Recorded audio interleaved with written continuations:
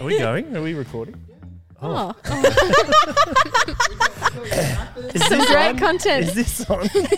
Excuse me. Are we about to start? Yeah. Excuse me. Excuse me.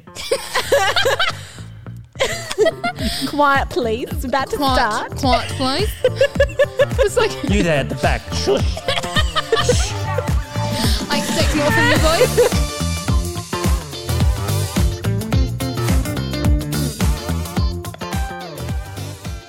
Welcome back, everyone, to the Chip Lunch Podcast. I'm very excited because we have a lot of new things going on. First thing is we've got a return guest in Gemma. Welcome. Yes, I'm back. Yes. I was good enough to come back. You had so, such a great time. Oh, I did have a great time. Did you? I was your replacement, so it's interesting to actually be sitting here next to you. Yes. Let's see how interesting we make it. Yeah. Well, yes, thank you for spicy. coming. You're coming on as a co-host today. Oh, I because, feel honoured. I feel honoured. The other new thing is that we have a new guest, Katie. Yes, we do. How are you, Katie? I'm good. How are you? It's awesome to have you along. Thank you for coming along. Thank you. Now, and also, we're sitting in the new set, Yeah. which is really exciting. So, So we're much calling, new. yeah, at Soar Revival Church, we're calling this the third space. Oh, No, third space. Yeah, third space. That's right. Yeah. Because one of the things that we talk about at Soul Revival Church is a part of our shock absorber. What's the right word for that? Podcast? Well, it's a podcast, but it's also the way we like to describe how we do church. Model. Yeah. Model. Yeah, I think that's good. Is that some of it is based on Oldenburg's third place theory, but this is the digital third place, so we're calling it the third space. That's Cool. what they've started calling it. But anyway, That- So did much. you say no? I said, look at that. Oh, No, it's not allowed. nope. So much Get rid of new. it. No. It's the start of something new. Out with the old, in with the new. Oh, That's look at right. that. That's why we got rid of the other two boys. They've been We are the dropped. permanent They've been replacements. dropped. Yes, keep me, the good one, and then we'll move Yeah. on to having two females on. That's another new thing. Two women. Yes. on. We That's right. outnumber you. You Oh guys my are goodness. friends because we don't usually have friends on the podcast. Yeah, look, it could get a bit rowdy. Excellent. I'm looking forward to it. That would be great. So first of all, because Katie, this is your first time on, Gemma, you've already contributed an answer to Yes. this question. Yes. Katie, how do you like to have your chips? Oh, see, I don't have a set way. That's okay. What? So- if we were going to go, what? How dare you? Because What Sorry. if we were going to get them right now, what would you get them? probably plain salt with some tomato sauce. No. Yeah, see, yep. I agree. Yeah. Yep. We are of the same mind. Yeah. Look how offended Gemma is. I'm really offended. I didn't know that about before you. I was gluten free, there was this Oh. one place, Menai Deli, shout out Menai Deli, where they had the crinkled chips. They were amazing, Oh, and like you would get crinkle cut. like the crinkle cut chips, and you would get gravy with them. And what salt would you get? Normal salt, because you don't want to overpower the gravy. The gravy's just so good with the Oh crinkle my salt. goodness. Oh, I don't like gravy on chips though. But now I get tomato sauce, and I soggy. don't think. Yeah, soggy and No, salty. but I don't think I'll go back. I don't think I'll go back to the gravy because Right. the tomato sauce with the Hits crinkle the cut spot. chips with the salt hits the spot. Yeah, Yeah. that's pretty good. I haven't had crinkle cut chips for quite a while. But Menai Deli. tomato sauce and plain salt, we have the same mind. I like that. Okay, cool. Good. This is good. See, we were talking about that. If we get to 20 episodes, we're going to see what is the most popular salt. I think that's what we're getting. And I'm coming back. That chicken salt was in an early lead, but I'm bringing it back. It's like a thoroughbred coming Yeah. back to actually finish. Finish in the right way. So, but if there is a chicken salt and normal salt, I will just have chips. Like, if there's the two options, I will go for as many chips as I can. Okay, I thought you were saying I'll have Wait, no salt. I was If like, there's chicken no salt, that's No. gross. Like, I won't That is care. gross. I won't care. I will just have the chips. Right. So you're indifferent, really. Yeah, but my preferred method is Thought I just had it in tomato there. sauce and Yeah, too bad. Right, so we've got the answer to that. Second question, Katie, which is always one of my favourite questions that we ask anyone who comes on, is how did you become a Christian? Yeah, so I used to think that my story about becoming a Christian was really boring. And I was like, oh, it's just the ordinary story, like not all that special, because I was actually really blessed to have grown up in a Christian family. And I'm really close with my mum and dad and my sister. And so over time, I thought I would always go, oh, I just grew up in a Christian family. But the older I got and the more I talked with people, I discovered that each story is so unique and different, and that no story is ordinary. Every story is extraordinary because it's a story of how Jesus changes everything. And so I grew up in a Christian family. My mum and dad were super involved in our church which I grew up in, and when I was 5, which is why I have such a passion for children's ministry, is because I actually became a Christian through children's ministry, and my family helping me as being supported with the children's ministry. But at 5 or 4, I prayed with my children's minister to become a Christian, and I really, really wanted to. Like, I asked Mum a little while ago, I was like, did I actually want to, or did I just want to say I was a Christian? And she was like, no, you really, really wanted to. You were like super passionate and convinced that you wanted to pray with particularly the children's minister, and you wanted to do it. And I was like, oh, that's actually really cool that I made that choice for myself.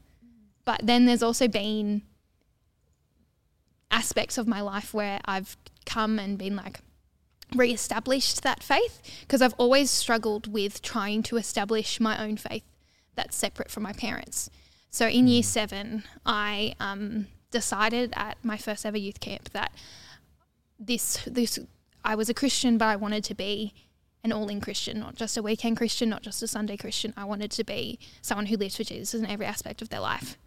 And so, I started serving, and I started doing children's ministry in year 7 because I really wanted to help other kids come to know Jesus like I had through children's ministry.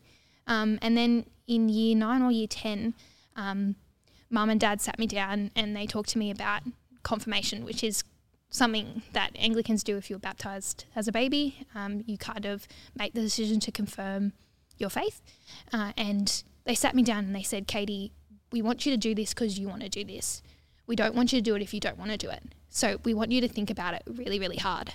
And so I took that to heart, and I thought really in length and with prayer if I wanted to be confirmed or not, because I was like, this is a commitment. I'm not going back. If I stand up in front of everyone, I'm going to commit my life to Jesus for the rest of my life. And so I was like, yep, I'm all in. I really want to do that. And so I committed myself, like I'd made a commitment in front of the whole church, and I did all the courses, which was really awesome and helped me understand more, because I also went to a Christian school, so I had that base knowledge, and but I didn't have a lot of deep knowledge. So over the time, I've tried to dig a bit deeper and go beyond those Sunday school answers. And then probably the biggest step of faith was in year 12.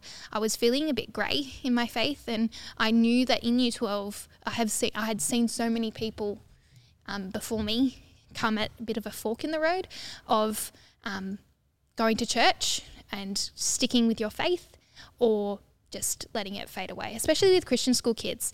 I've noticed that there are a big diversion of followers and people who aren't followers anymore, and that kind of happened in year 12. And so at the start of year 12, I made that decision that I was going to make sure that I will do everything possible to never be slack on going to Bible study, going to youth group, serving, and just loving and living for Jesus.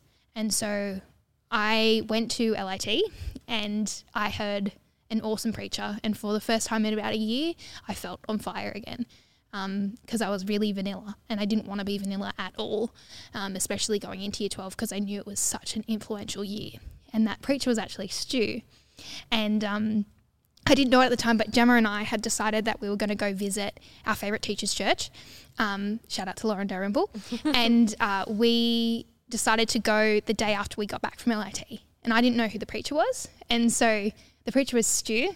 And I was like, he goes, I'm the senior minister at Soul Revival Church. And I went to Gemma later. I was like, Gem, that's the church we're going to on the weekend, right? And she was like, yeah. And I was like reignited with the passion for Jesus. And that week was epic and changed my whole life, because after that we went to the church and I just felt like I was coming home. And the way that we do church was something I was super passionate about, and was like looked at others and saw that they were passionate too, and I was really excited by it, and it made me want to delve deeper into God's word and to live for Jesus. And so I came back another week, and then I said to Mum, how sad would you be if I was to move from our family church? And she was like, I'm going to have a pray about it and I'll let you know. And And so I was praying hard during that time because I was like, if I do this, I'm not just going to be an Anderson girl. I'm not going to be Jen and Tim's daughter. I'm not going to be Courtney's sister. I'm going to be Katie. I'm going to be a Christian and the person who loves, serves, and puts Jesus first in everything I am. I want to be that. My identity is someone who loves Jesus and not just tapped onto my parents' faith.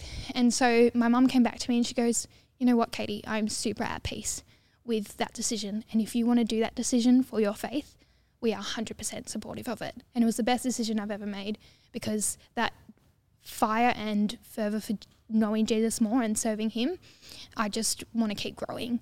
And so, yeah, that's kind of a little bit of my journey. And then like when I've had some really tough times where I could have not chose that fork in the road, chose Jesus, I just came back to the promises that God is our strength and he's our refuge and he's always there for us. And I see God answering my prayers through my life when I look back, and that he is always there and he has promises that he keeps.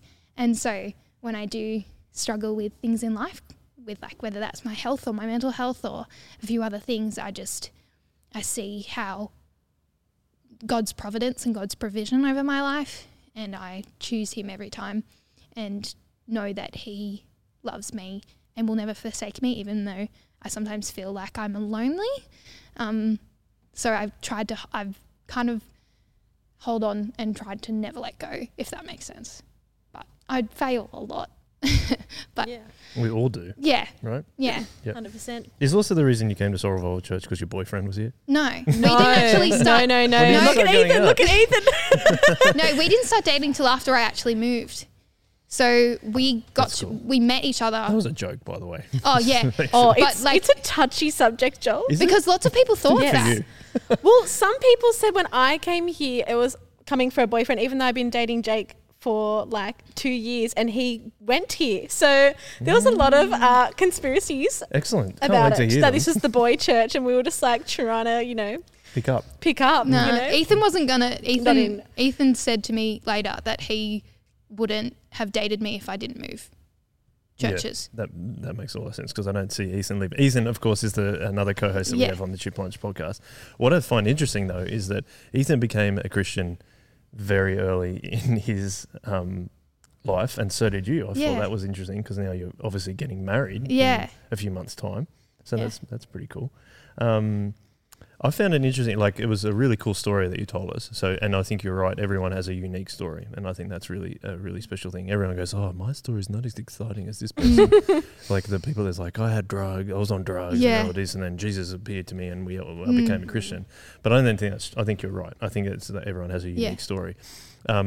A couple of things I picked up is that you had like different moments of your walk with Jesus, like up until about year 12. What were the kind of like turning points on your faith around that time, and were there any particular things that you want to share about that? Because that's what we talk about on the Chip Lunch podcast. Is what was our experience as a Christian as we grew up?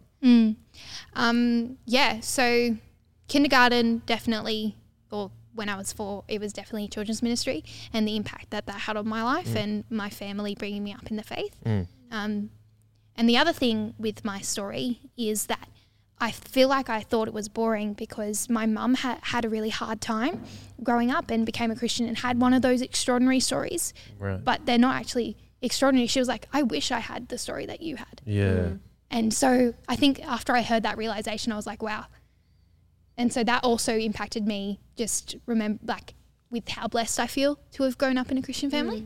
And then year 7 and year 10 and year 12 all revolved around my mental health. So that's something that I have struggled with and been something that I continue to work on. But I think when I was at my lowest of times around those years, I chose to turn to Jesus and to seek refuge in him and my role models and seek their guidance and my other Christian mates and get them to pray for me. So yeah, I think mental health and the idea of trying to be perfect was something that growing up I really, really struggled with, because I used to have the perspective of I'm going to try and be a good person to get to heaven. It's not the reaction of getting to go to heaven. And that's something that I really, really struggled with. Because I was a goody two-shoes. I was a bit perfectionistic. Surprise, surprise. Can't imagine. Yeah. And so I really struggled with trying to know that, no, you can't do anything. It's God's grace. Yeah. And that's something that I think when I flipped that switch and I realized I literally can't do anything, but I can show others that Jesus loves them through what I do. What was the point that made you think of that though? Like, so you're saying I that don't like know. the switch that flicked over. It just happened. I think it was possibly either a talk or chats with my mum, because she saw I had that perfectionistic trait in me and would talk to me and go, Katie, like, there's nothing you can do. You will always sin. You won't go to heaven unless you believe in Jesus, and God's grace is amazing, and this is what it's all about. And so I think that's something that Mum used to talk to me lots about. So I don't think there's a certain point where I flipped a switch. I think, it's hard to know when, because it's something I've always struggled with, and it's something that my parents have been aware of, something that I've always struggled with. So they've kind of tried to guide me through that. Yeah, of course. There's a lot of factors in that. I was like, because you guys went to the same school. You were friends at school, right? Yeah, we did. You both went to a wow. Yeah. Can't you tell, guys? Besties. Besties for the resties. I'd like to just hear about your shared experiences that into sort of obviously both friends as girls, and then also like growing up in a Christian school, like, and how that kind of impacted your faith journey. Do you want to go first, Gemma? Why don't you comment on Katie as a friend? Let me analyze. No, jokes. Well, I've got my list. Well, it's really interesting. Like 5-star rating. 5-star rating. Uber. No. It's really interesting talking about this, because Katie and I, like, we've been friends for a long time, but I think in year 11 and 12 was when that friendship was like quite solidified. And that was kind of when Katie was going through some pretty hectic stuff, like with your health and through school and everything. And I think watching you kind of grow through that, and I think kind of what we were saying before about when things kind of escalate, or when you kind of feel like you're had to step back from wanting to, have things perfectly or whatever. I think it's actually when things became more out of control for you. And I feel like it was really interesting being a close friend of yours in that situation and trying to navigate how I can support you and love you. And then there's been seasons when it's been the opposite way around, and I've been in a season where it's been out of control, and like Katie's been able to like love and support me. But I think we were kind of in a unique position at school where we were both at a Christian school, but you say it's a Christian school, but like probably only maybe like towards the end, it's like it maybe 20% of your grade are actual Christians. It drops like flies, and in it drops 12. really quickly. Like after year 10, it's kind of just like peters off a bit. And I think it was really interesting trying to navigate like doing senior school and wanting to do really well and parties and like go to parties and have all the things that you have in senior school, but also like navigate your faith in such like, I feel like if you don't have anything major going on in your life, I feel like senior school is kind of when things start to kind of kick off for a lot of my friends anyway, where you're facing the HSC, and it's like you can step away from school and go, oh, that wasn't a big deal. But when you're in it, it's huge. It feels like this mountain that you have to overcome. My anxiety was peaking. Oh, 100%. And sitting in exams, like that is just a huge thing. And like I just think about this year 12 and how crazy it would be for them. But it's just like generally the HSC and doing that is not a fun ordeal at all. So I think trying to balance faith and study is like a huge thing. And I think for Katie, like you were way more studious than I am. Like I was in support maths, everyone. Gemma, not thriving. You were the best. You just didn't have the confidence. No, I wasn't very studious. Anyway, you're quite, studious and onto it. And I think it's interesting watching your different peers kind of navigate. I feel like everyone kind of had this a level of anxiety about finishing school and what that would bring. And for some people it was like, I need to study and I need to be perfect and I need to have this.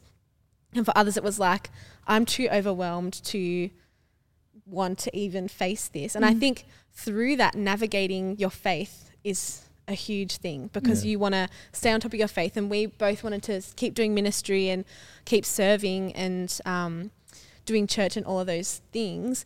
But it is really hard to kind of navigate that. And I guess a big part of our friendship kind of in later school, like when it was quite close and we were quite good friends, that was a really interesting time for us kind of navigating that experience together. And as Katie kind of said at the start of year 12, she moved to Solis, and I had a little bit of a different experience. I kind of had come before we went to LIT, because LIT is a youth work. it's like a youth works leadership camp that you kind of do, like, you know, if you want to have you're a leader, or if you want to like partake in like ministries at your church.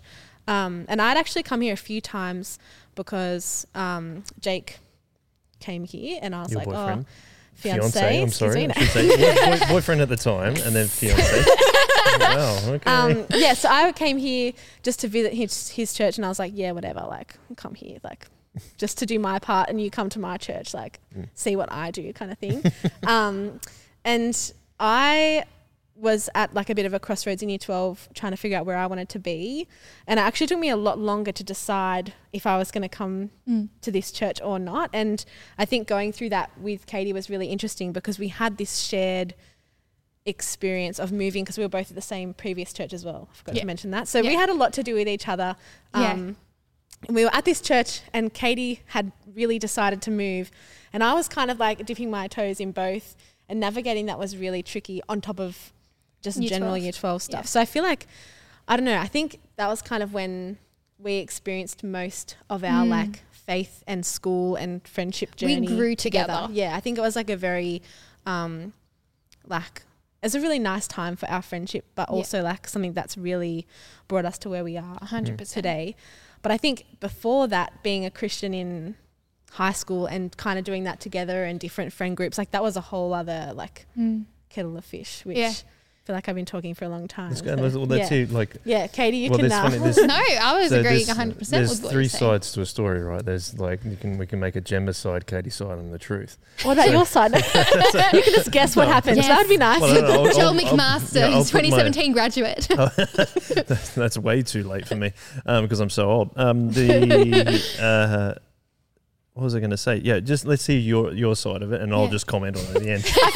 I feel like we're in court just quietly, like, all right, the defendant, like the other person, like. Well, the thing is, I agree 100% with what Gemma was saying. I think, year 11 and 12 is something that is so concentrated on one thing that it bonds you. It does.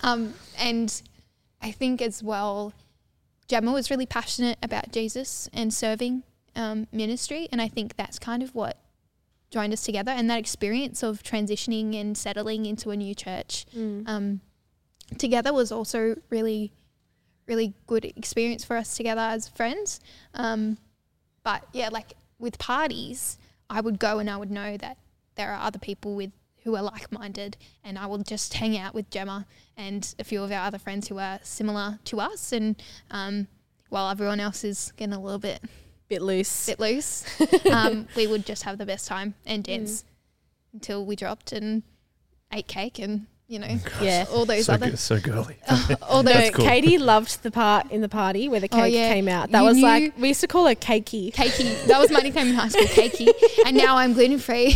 Sounds like a high school movie. Sugar free and dairy free. Look, you guys do you. That's all I'm saying. Yeah, I was to insult us, Joel. I was called Cakey. I'll do that later. No, but Gemma knew. It was Gemma, the first one who kind of knew how sick I was, because I have chronic fatigue, and I got chronic fatigue in year 12 because of all that pressure I put on myself. And like the stress and other things probably contributed to it. And it was like the first party we had that she didn't eat cake, and I was like, bro, she's not okay. What is wrong with her? She's not okay. I was like, something is so off. And so like Gemma was the first one to be like, yeah, Jen, she's not okay. And Mum's like, oh, yeah, okay. Are you calling into question my parenting? Not a doctor, but she didn't have cake at the last party. Something's wrong. My diagnosis is no cake excitement here, so I'm a bit concerned. Yeah, so like we kind of have always looked out for each other in that in that way. And like, I think having those core friendships who are on the same page as you faith-wise was such a blessing, because I've talked with other people who hadn't had that. And the fact that we could build each other up and be like, what's going on? What can we pray for you about? Even now, like Jem, myself and our other friend, we share prayer points often, and we still catch up, the three of us, and hang out. And our friend goes to a different church than us, but because we shared that experience and that life together, we still build each other up as Christians and sisters in Christ. And yeah, that's something that I'm very thankful for.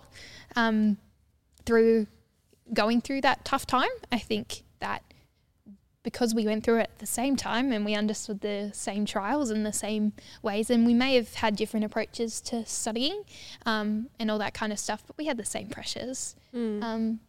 And yeah, so I think that helped, especially spurring each other on and encouraging each other to never give up on your faith, because I think it could have been very easy for us to all give up, but the fact that we kept each other accountable through that was what I think kept us all going. Yeah, that's really cool, because that's something we've talked about quite regularly on the podcast, is that those of us that became Christians in high school or even before high school, was that we almost regret that we didn't take our faith more seriously, like growing up. And obviously we had to go through our own journey, and God was teaching us particular things through that. But I mean, even in my experience, I wish I had really stood out more as a Christian and like actually cared about people. But you get caught up so much in the kind of status anxiety and the whole thing about school, about like the hierarchy, or even like just paying people out and all that kind of thing, that are just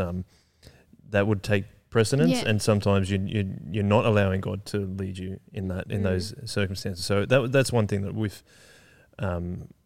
we've learned a number of times on doing this podcast, is that like, and as an encouragement to younger people that are listening to it, like, we really encourage you to take your faith seriously, because I think you won't regret it later, if that's a cool thing to say. And the Christians you have in your life now, like, look at them, your youth group friends, you may not have them at school, but the good thing, the special thing about, I think, our friendship was it was at church as well with our other friend. The three of us were together, and at school, so we kind of got to transfer that would through. Be cool. But if you don't have that, there are people here, or you can talk to me or talk to Gemma, or she'll talk to you, Joel, about that and share your experience. And if you're going through a tough time, like, we would love to help you through that. Like, that's part of what I see as my role as a youth leader, to be your friend.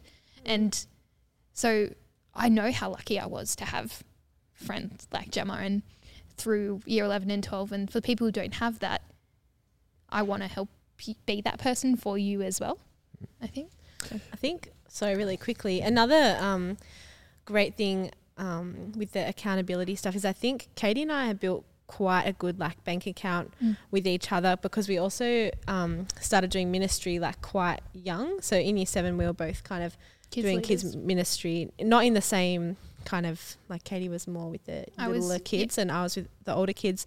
But I think one of the things I've really reflected on recently is how when you do ministry with people, your relationship and your ability to be accountable with them is actually like something really special and really important in kind of going about your faith journey. And I think just like having that and being able to check in on each other through your like shared experience of doing ministry and kind of I guess checking in on how you're kind of doing that ministry too is a really good way to kind of see how everyone's going with their faith. Well, and to that point, that's something that we always wanted to be doing at Sorrel Old Church, is that obviously, if like we talked about leading youth a couple of episodes ago, but also that we want to make sure that our leaders are friends with each other and keeping each other accountable, so they can be better friends in appropriate ways with the kids or the children, but also that then they're going to be more what's the right word, like ministering to those kids better as well, because you're being kept accountable by your friends. So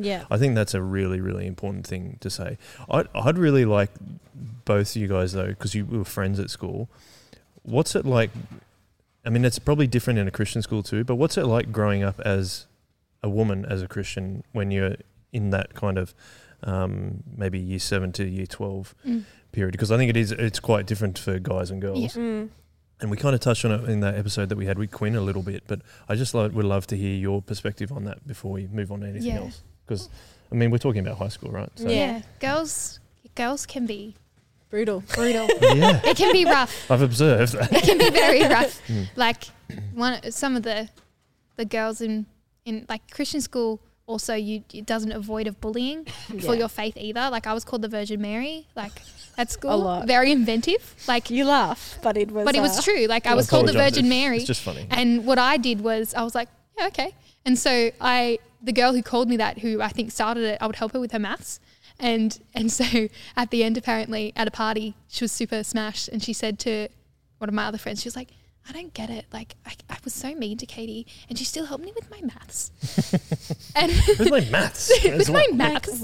And I was like, that was so hard to do, because I would come home and sob and be really sad about it, because it was awful to be called that. But at the same time, I was like, okay, so I can look at it as it's either awful or she's seeing that I'm trying to be like Jesus.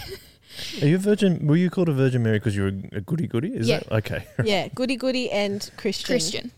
In a Christian school? Yeah. How dare Yeah. she? Yeah. Oh, like you get Yeah. get slayed a Like- little bit. Is that also because some children at a Christian school have been sent there by their parents, Yeah. and Oh, then fully. it's kind of like Yeah. they're Resentful. So like- some people think that in the Christian school, you have the Christian school, the Christian kids, the kids with the Christian parents, and then you have the hardcore, super against Christianity, hates everything Christian, and will go out of their way to make fun of Christianity, the people who are the hardcore Christians Yeah, right. and everything. So whilst public school would be super hard to be Christian, I applaud people who have stood out in faith. Like every time I hear stories about how much Ethan stood out and was a Christian in his faith, I'm so proud of him.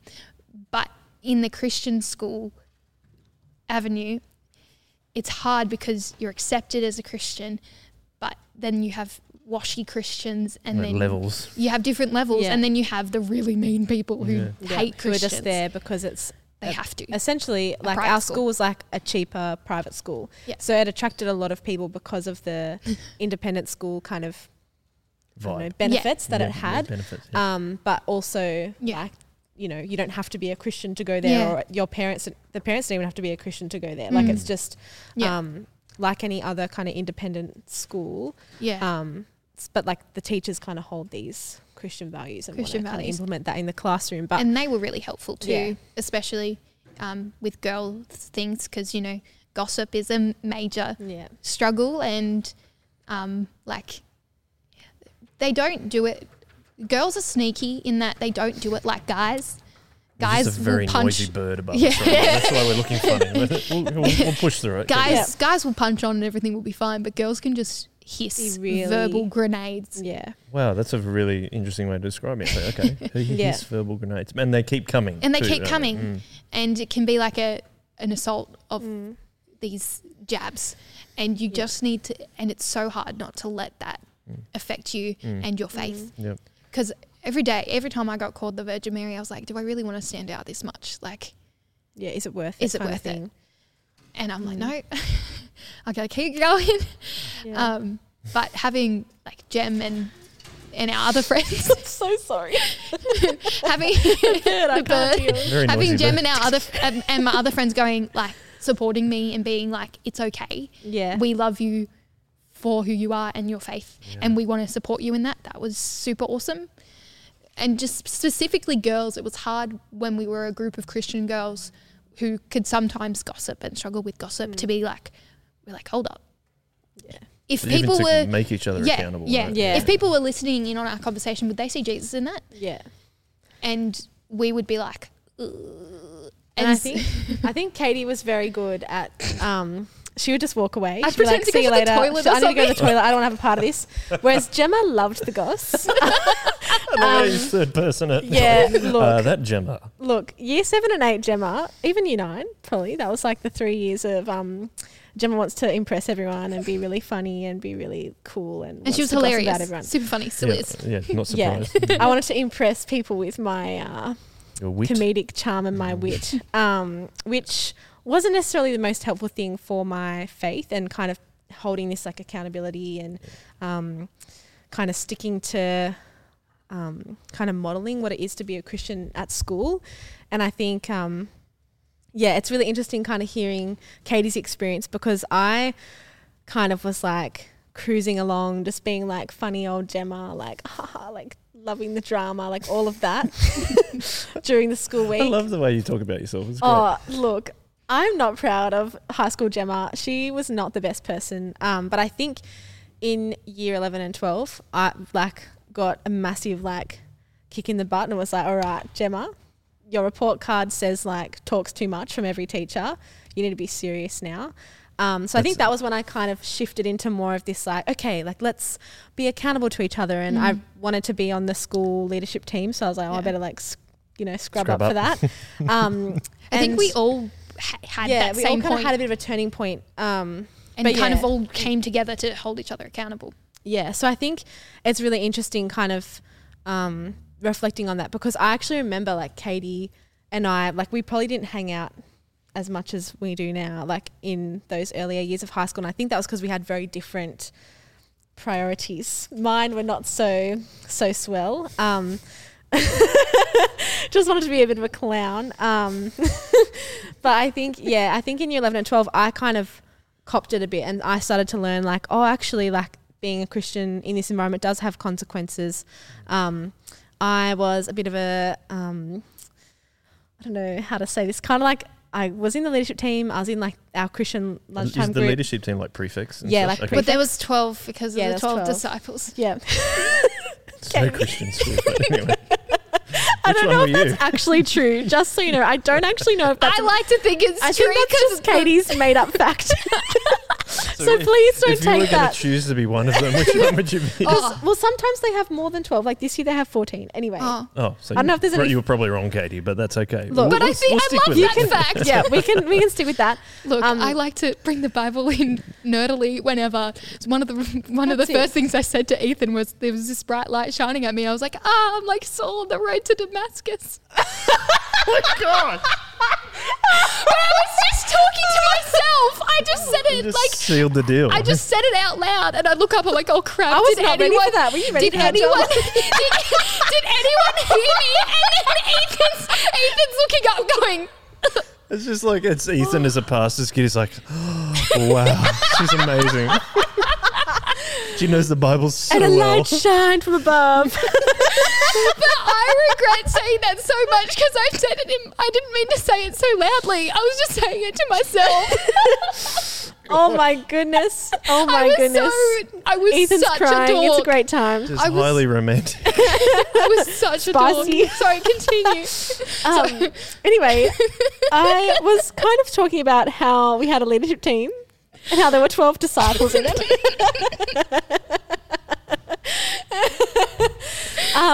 But basically in high school, like when we were in senior school, I was collecting the badges. You know, when you like get your bus monitor, you've got your like Crew leader. house captain? Pepsi leader. You were house leadership captain, team. right? I was No like, one knows what these things okay, are. so What's Pepsi. a- Sorry. what is a- Basically, what is it? I What was did a you say? nerd and wanted all the Pepsi leader? badges on my blazer. So Crew- Pepsi was like Pepsi? this peer Mentorship. support mentor Hang on, program. is it called Pepsi? Like it's Pepsi. sponsored by the No, by the soft drink company. PE. I don't know. SI? That's how you spell Pepsi. Yeah, Did no, you it drink was But just it's two standing E's. for There was something. no I, Yeah, Pepsi. just the E's. Anyway, I'm not It's good at stood for spelling. something. Don't. Oh, SE, sorry. Yeah, SE yeah. at the end. Okay, right. Anyway, that's like a peer support program. Bus monitor was like the people on the bus that like make sure. Sit down. This is who I You're there, became. sit down on the Literally, if table. you had the Sit bus down monitor sit badge, down you on just the- had to flash This is it, who I and like you became. would get the back seat, Yeah, you'd sit in the back seat and and all like the kids, watch. all the young kids would like Oh, run you in just terror. wanted power. I was such a nerd. I just wanted the badge. Really, I didn't really want the responsibility that came. I was a proud Okay, library what else- monitor. what Had else- a what else have you got? And then I had crew leader, which was like our Christian lunchtime group. You got a Okay. badge for that as well. Yep. And then leadership team. So I had 4 badges. I was quite proud of myself. But with that, I kind of didn't realise the insults that would come with that Hey, there kind goes of... badge girl. Yeah, basically. And also our uniform had a vest And vest I is really best. loved the vest. And I We wore started it- the phrase But you vest, put vest is best. But yeah, well, So that makes a lot of because- sense. But you because put a the badges jumper- on the vest, didn't you? Or if I wasn't the wearing my blazer. blazer, I'd move them onto the vest just so everyone would know. Gemma's just late to school every morning because she has to move them from the jacket when it got hot With into the a vest. ruler measuring we had the to- distance.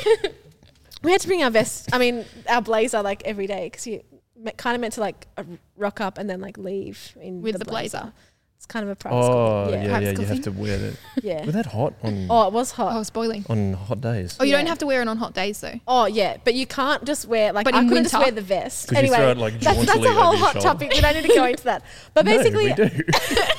there was just some stupid rule that I was like, if it was like cool enough that I could just wear the vest and like not the You weren't blazer, I allowed wasn't to. allowed to You wear had to just wear the the vest. blazer. I had to wear the blazer and the vest. And if I took the blazer off, I also had to take the vest off. So I couldn't just wear the vest. Basically, But Gemma doesn't play by the rules and wore no. the vest. I actually fought the head of secondary at the time. I was like, excuse me, I would like to wear the vest. I'm going to move And the vest emotion. is so ugly. Like I don't know why.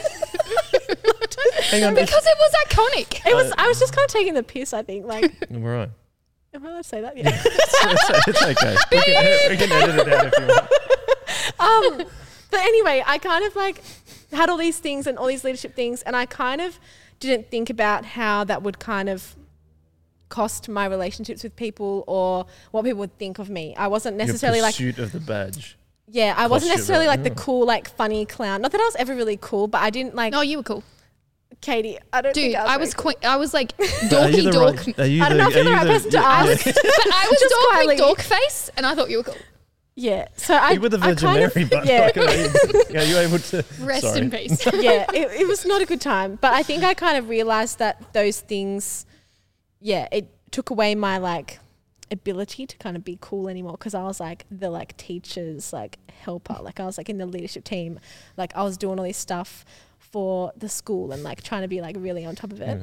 Gemma, where do I sit on the bus? Yeah, I was like, sit so down. lost. Don't stand up on the bus, please. Stop yelling on the bus. Don't throw stuff on the bus. No. Yeah, the Patsy Wow. bus was Stop eating. wild. Yeah, the Patsy bus was wild. But I think, that was like a big flip for me. My friendships kind of changed and my relationships with a lot of the cool group changed. I was like, I was not cool anymore. Because of the badges. Yeah. Wow. Like, and that kind of my choice to kind of pursue things that were like that. And like, I also did the school production and I also was a Christian and I was leading at church, like things like that kind of flipped it for me. And that was kind of a big time of like kind of figuring out where my identity was, and was it in any of those things that I was pursuing or was it what I was pursuing in the past or was it in Jesus? And I think, for a girl in high school, I feel like this is applicable to guys as well. Like I think everyone's trying to figure out where their identity is, what defines them. For sure.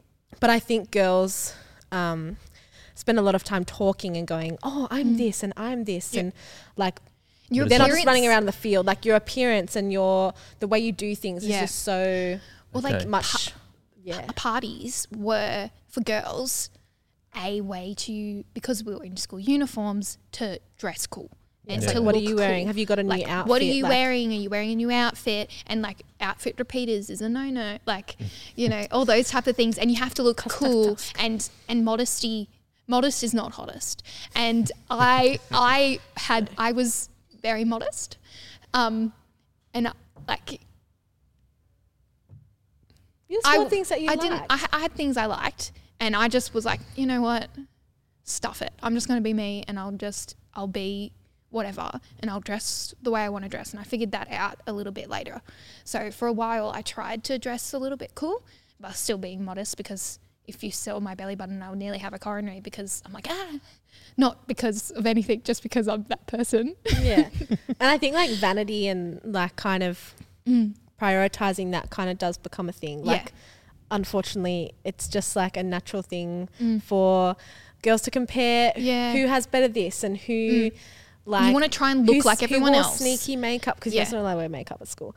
Who wore sneaky makeup? Who's got this? Who's got this? Who Like, has better skin? yeah, like just things like that could very easily become a priority for Yeah. the girls, just in our grade anyway. I feel like this is a ongoing Yeah, for sure. problem, but And with identity as well, like when I was trying to figure out who I was, I would try and dress a little bit cool. and try and go with the trends that weren't really me. Like, You didn't find satisfaction I didn't in that. find satisfaction in it. Yeah. And once I shifted that and was like, I'm going to wear what I want to wear, and it may not be the coolest thing, but it's me, I felt a change in myself that I was prouder about who I am, and that, because I kind of, growing up, I'd never found a place I was super comfortable, especially as a girl, where face value is something that especially non-Christians judge the harshest. I tried to blend in as much as possible while still standing out as a Christian. So I was a Christian and everyone knew I was a Christian, but I tried to behave when not talking about, like, it's hard to explain because I was called the Virgin Mary, but I also for a little while, not a little while, like tried to blend in without. So if you were to see me in a crowd, I would hope I wouldn't stand out, and that I would just look like everyone else, and I would just act like everyone else, and I would laugh in the same pictures as everyone else and try and say the right thing to be liked by. Because it's almost like it's the fear of being ostracized. Oh, right? yeah, 100%. I was still ostracized anyway, no matter what, because I was like, I'm not going to say I'm not a Christian. But there was a shift where I was at youth group and some of the cool people were there, and I was wearing this new outfit and I was really excited about it because I was like, I look cool. I think I look cool. And I heard one of the cool guys and the cool girl talking, and I heard them and they go, what is she trying to do? Like, why is she wearing that? Like, that's awful. I don't like it. Okay. And the girl was like, oh, I think she looks nice. But the guy was like, nah, it's so not her. She's not cool enough to wear it, and things like that. And I was devastated. I would be too. And after that, I was like, you know what? Stuff it. I'll start wearing what I want to wear, and I'll start behaving how I want to behave, and I'll try and be myself. But I still had that little bit of crazy, like outgoing, bubbly. Like I was... You're not crazy, you're yourself. I tried to craft myself to not stand out.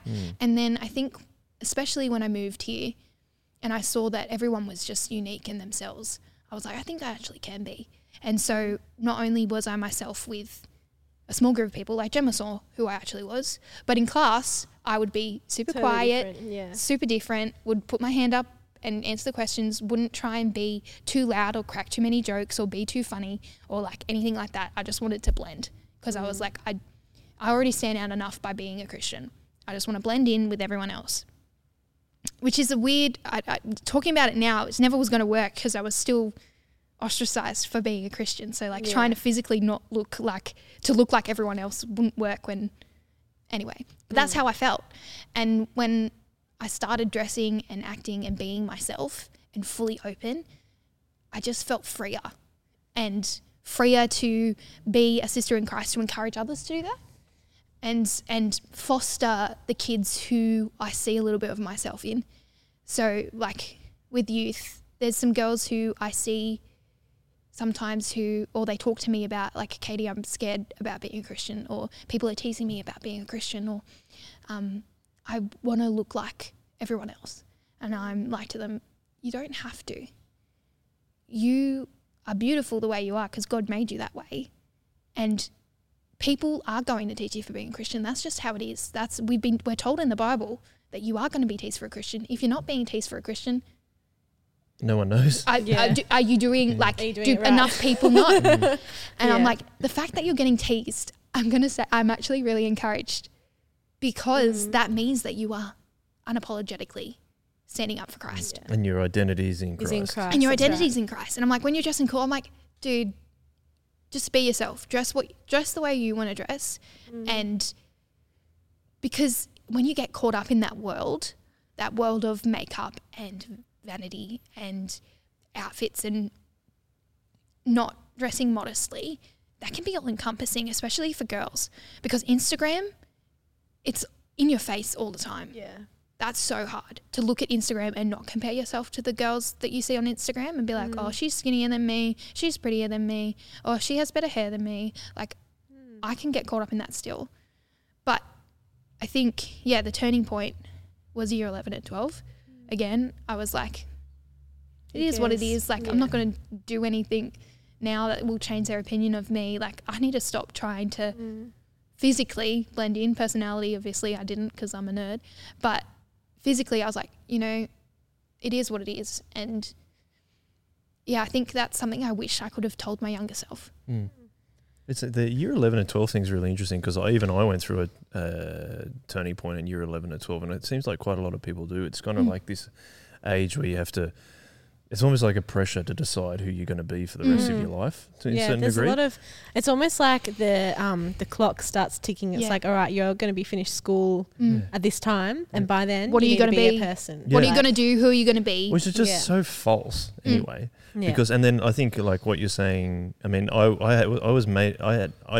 went to a couple of parties and I didn't enjoy it, and I was more going to Soul Revival on a Saturday night when we were back at Guymer Anglican, and it was just basically came a point where it's like everyone, like a group split in half almost, and some of them started going to parties and the rest of us kept going, like 4 or 5 of us went to Solies.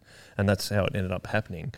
But you look back on it now and it's very similar to what you're saying. It's like, yeah, you're at the end of school, you've got to make a decision what you're going to do. And it's like, hang on, if I'd looked back on it, like we're saying, then hopefully I would have found my identity in Christ earlier. So it would have been, that decision would have been a lot easier to make in terms of like, I don't know what I'm doing. And it wasn't like a direct like split, but it was like, that was the point where it was kind of like these groups started fading over that way and we stayed at church kind of thing. And I just find that really interesting that that's what we do. And it's sad as well when that happens. It was hard because that happened en masse at our school because it was you're 18, parents aren't going to make you go to church, and so they just stopped.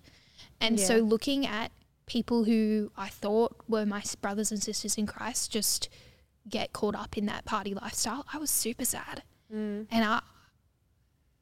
so it's like I'm still sad that there are some people who could have done, or if was there something I could have done? But sometimes I just need to remember that God is all powerful, all knowing, and has his hand over every situation. So he may call some of those people back in an unexpected way. Yeah. I mean, like my group started paying us out for still going. So they started calling us Squares because they were one of the guys' dads called us Squares. And then they started calling us Squares. And they actually I'd been parked at Solihull at the old factory, which we called the Venue. And it was, my car was there and they got an A4 piece of paper, drew a square on it and then did like the big red no sign through it, like no squares, and stuck it on my car with blue tack. And I was just like, I was pretty devastated by that. Yeah. That's super sad. Yeah. But then I'm glad that I stood up in a sense, even though I wasn't really doing anything. I was just in somewhere. I was just sitting in somewhere, but that was making a stand in itself. And it makes me think of the girls that you're leading. You were talking about, Katie. It's like they're still making a stand because they're there at youth group with you instead of 100% being somewhere else. Well, that's when they talk to me about those kind of stuff. That's the first thing I say. I'm like, well, first of all, you're here. Yeah. And second 100%. of all, the fact that you're talking to me about that, I'm really encouraged because that shows that you're thinking about it. And that is the first step to really defining your identity as who you are and who you are in Christ. I think if you start being worried about your faith, that probably means you care a lot about your 100%. faith, and it's really important to you. Yeah. I get really excited when kids are like, oh, I really want to become like, I want to be more like Jesus, or I'm really sad about my friend not wanting to come to, like, anything where they're like, oh, like something about Jesus and something they might be like disappointed or sad about. I'm like, oh yeah, yes. You guys said that in year 12, like there was a real split and they had to make a decision. Do you think that's partly to do with some of them, like you said, that it's almost like they've been forced to go to a Christian school, and it was like, oh, now I finally get the decision to be myself. And because what that reminds me of is that, Katie, at the beginning you said when you became a Christian that when you chose to come to Soul Revival Church, or when you asked your parents, you said I'm not just this person's daughter, I'm this person's sister. I'm actually making a decision for myself. So I see there's parallels in that. But why did you feel like you needed to almost define yourself as Katie and not as anything else? Yeah. Because you're the youngest in your family, right? I am the youngest. Yeah, I am the youngest, and my dad was on parish council and my mum was super, super involved in the children's ministry. At and your old church. a few other things at our old church, and Courtney was also super involved in the children's ministry. Courtney's your sister. My sister. Their family Yes. was one of the core families of the church. Well, we'd been going there since Mum was pregnant with me. Okay. And so we were there for 18 years. And Mum and Dad and Courtney were there a bit longer than me. Eventually, they all come here now. Yeah. But yeah, I think I struggled with the idea of who I was and as an individual. And we've had many friends who have stayed at our previous church and have solidified themselves as followers in Christ by themselves, even with their parents still there. I think everyone's journey is different. And that, I see some of the kids here who have grown up here and how they have taken their faith on for themselves. I'm so encouraged and I'm so stoked.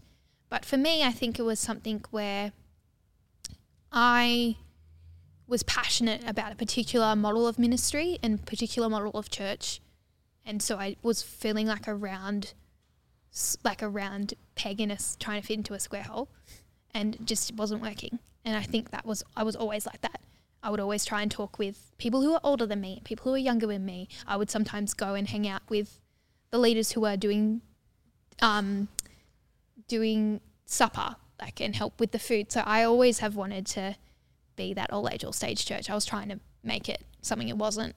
But I'd always been that way inclined. And I think that was me realising that it wasn't for me, and my parents being really supportive of that and moving to a place where I could best serve Jesus in a way where I would be passionate and wanting to further the gospel.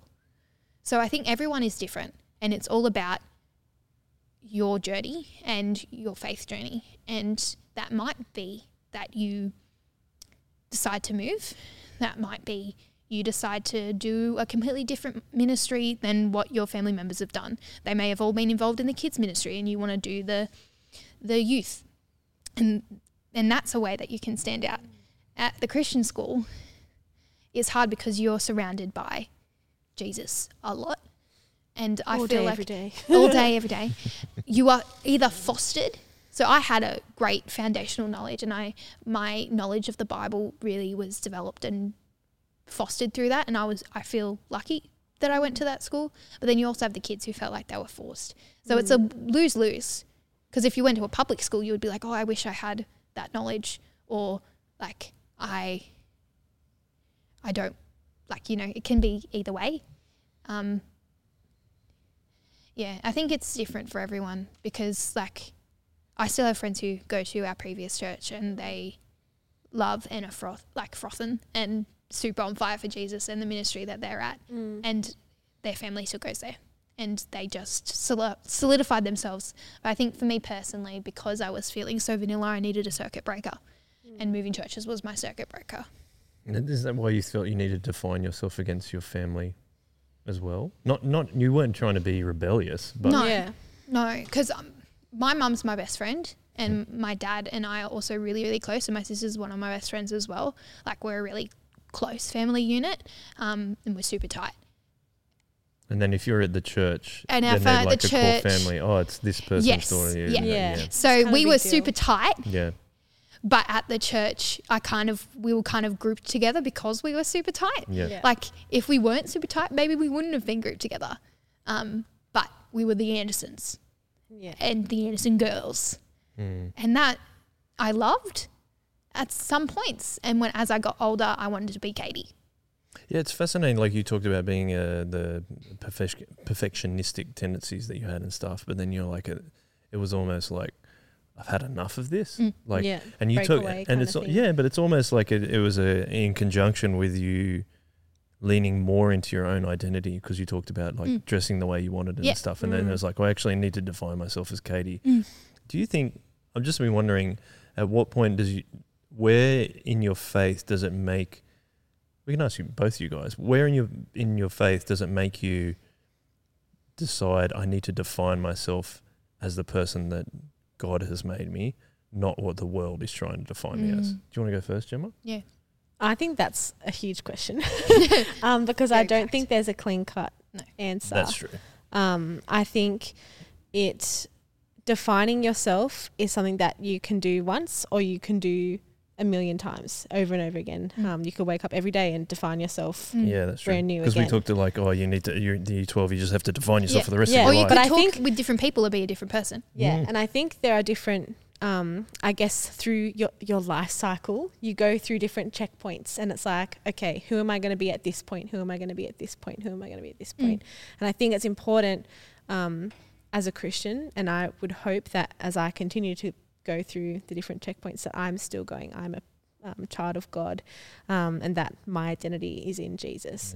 Yeah. But I think it really depends on your circumstance, and I think, like for Katie, feeling a bit vanilla and feeling like you're associated to one thing that's maybe, you know, like Katie maybe felt like the faith was kind of just laid out for her because of who she was associated with. And for me, I kind of felt like because of my parents, I was like, okay, my parents are defining who I am and what my faith is like. And I think I needed to break away from that and have a moment of actually this is my thing. And I think that was the checkpoint where it was like, okay, hey, let's find Gemma's identity in Jesus, not Gemma Snowball and her family's identity in Jesus, and not based on the church that I go to or not based on the school that I go to. I think putting your identity in Jesus, there's not really kind of a time where that would happen, like necessarily, but it's like you kind of just got to wake up one day and go, hey, this is my thing and I want to live for Jesus, and that's going to be my first point of call. It's like the things that God puts on you too. Yeah, Like that's, fully. Yeah. And I think you can pray and ask God to do that on your heart too. I think in high school and even now, like I spend some time praying for God to just like keep fixing my eyes on him. And I go, hey God, like I just want to keep my eyes fixed on you, even though there's so much cloud and so much fog around me and the world, and looking at everything that's going on in the world and feeling like, is this still the right thing? Should I still be checking in and being like, I'm a Christian, my identity's in God? And I think just like asking God prayerfully to point you to him is a really good way to kind of have that and to define that. I feel like kind of went on a bit of a tangent, but You went we fine. got there. You did fine. What do you reckon, Katie? I think year 11 and 12 being a big moment of identity and change wasn't just because it was year 11 and 12 for me personally. I was at my lowest point, like one of my lowest points. That's an interesting point. I was battling with this mystery illness and I didn't know what it was. My mental health was pretty poor. I had lots of change going on. I'm not great with change, but I actually have found out that I'm actually pretty good with change. It's just I thought I had all of these preconceptions in my head of the way I was, and I'd put myself in a box because everyone else had. Also, with the perfectionism stuff would have helped. Yeah, that. yeah. So I put myself in a box and believed all these things that people had said to me. And I think when I was at my lowest point and I realized that I got through it because of God and his never letting me go, I realized what I wanted to focus on. And it just so happened to have been in year 11 and 12 where a big changes happen. But I found out that I wasn't necessarily the person I had formed in this neat little box that I thought based on feedback I got. I discovered that I can pull myself out of the spiral through that situation, that I can get through sickness and not being bedridden and not knowing why and not knowing the answers, and that sometimes the label of chronic fatigue, which is the answer of I don't know, is good enough. I discovered that friendship changes can be good and be lifelong and be sometimes the best for me as a person to actually finally be me and be accepted and to be a follower of Christ because you're part of an accepted group. There was lots of things that I discovered through that time. Lots of things I would change. But because I was also like, I'd changed churches, was going into year 12, got really, really sick and had my first ever boyfriend, which is Ethan. And I didn't know what to do. And I discovered that God can guide me through that. And Yeah, so I think I was at my lowest point, and I think that's when God molds and shapes you. And I think at that lowest point, I was like, maybe who I am or who I'm trying to be isn't what God has planned for me. And I need to be open to being molded and shaped into what my identity in Christ is. And just so happens that to help me do that, I needed the circuit breaker. It's taking on for yourself your faith is a big decision and something that I took seriously. And it's not clean cut either, but I think I decided at that point that I was going to be myself 100% of the time with every single person I was with at all times. And that person was someone who loved Jesus and tried to love others to reflect that I loved Jesus, and someone who is an imperfect perfectionist. And I think coming and acknowledging that and accepting that was a big change in my faith journey. I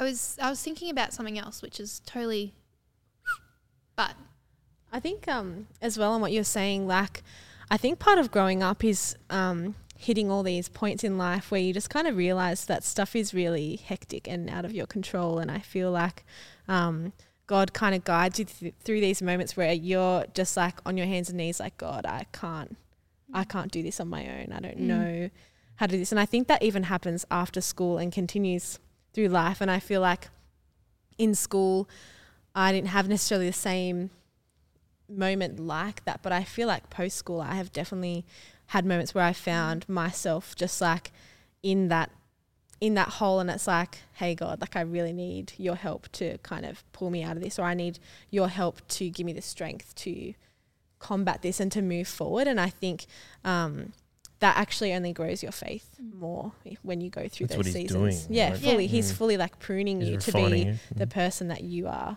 supposed to be. And when you know that is how you become who you are and the person that God wants you to be, I think that's welcomed, not necessarily wanted. But if you know that through the fire you will be shaped and molded, and remember that pottery isn't always perfect at first and it does need to be refined, and God's our potter. I think I love that imagery. It's beautiful imagery that's used in the Bible.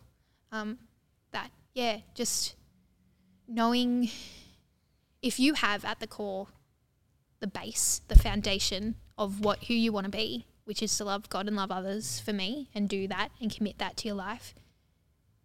The trials and everything that you travel through, if you have good roots like a tree, and the trees grow and they are pruned and they are shaped and they are cut down, but if you have that foundation, there's room for growth and always room to change and grow.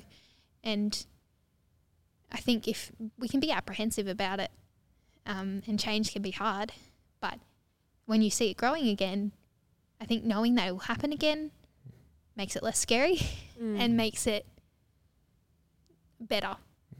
I think sometimes when I start suffering now, like I've reached a point in my maturity, and I'm not trying to brag here, but sometimes when I'm suffering, I welcome it because I know that God's going to refine me. Yeah. And I'm like, because I didn't used to be like that when I was younger, but knowing that I'm like, God's teaching me something here. What is coming out of this? I'm like, I know that I'm going to be more confident in Him, stronger to dealing with like other things, more mature in my faith, like all those kind of things. So now it's kind of like, but then it scares me a little bit because I'm like, what's He going to throw at me next? Like He's going to put something really bad on my plate. You know what I mean? Yeah. And it can be so hard because I think as humans, we get caught up in our minds, and like mental health is a huge thing today for so many people. And women as well. I feel like that we get more anxious about life. Yeah. Like guys, I think do, but they don't talk about it enough. Women just talk about it a lot. But maybe don't have the action behind it. Like I think there can be less drive to kind of moving forward. And I think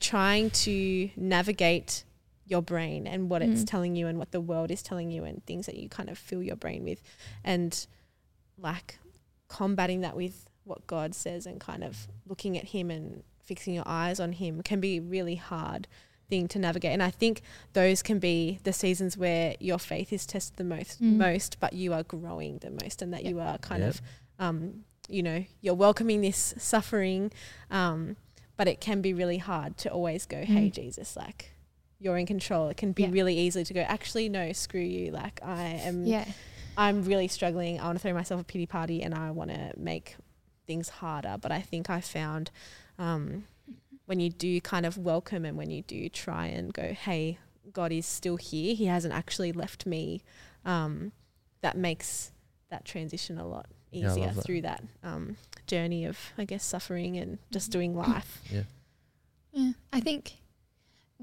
with my family all being Christian, it was very easy to, in times of suffering, to rely too much on them to help get me through. And I think when I took that step, and it's kind of like, if we're using the plant analogy, taking away the support system that helped like the vines grow. The trellis. I have no idea. It's okay. It's not a maths question. If you take away, if you take away the trellis, after you've had that really foundational time to learn from, like, my parents are my superheroes. They are amazing, and their faith is phenomenal because they've both been through some really hard times. And I felt like when I was younger, I piggybacked myself off their faith too much. And so I don't think I would have been, if I kept going the way I was going, be resilient, be strong, be courageous, be able to adapt to change, and making the decision to take the faith on for myself.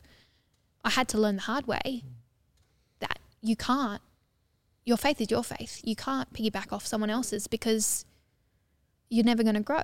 Like, you're not going to flourish. But I always take that defining moment for you would be like the next step in your maturity in terms of your faith. Yeah. So I think that's really cool too. Yeah, 100%. And I think adulthood probably was a significant time for us to do that. But and you guys are both going to move on to your next season of life. Yeah. You're both going to get married soon too. Yeah. So it's another step. New journey. Get ready. Which I think, like, has already come with its big, you know, struggles, and like kind of facing this uncertainty and kind of going, oh, how is this going to pan out and how are things going to work out? And I think, like, for you, like, being a bit older than us, not that much, but like having your own children, I feel like you're kind of in this whole other season where you've got to navigate all of these like challenges. I guess, like, how do you kind of go about that in your life? Are you asking me a question? I'm asking you a question because I'm curious. I'm curious how you kind of... That's very lovely of you. I think as a man, I'm a man. I'm a man. Oh, no one's full there. I think I think that, you know, people like to, when do you become a man? And the thing that I like to that I have learned is that you become a man when you take responsibility for your life. And in terms of, this is only from a male perspective. And I think that when you get married, you take more responsibility. And then when you have children, you have even more responsibility, and you have even less time. Yeah. You've had less time to be selfish on yourself, and you also have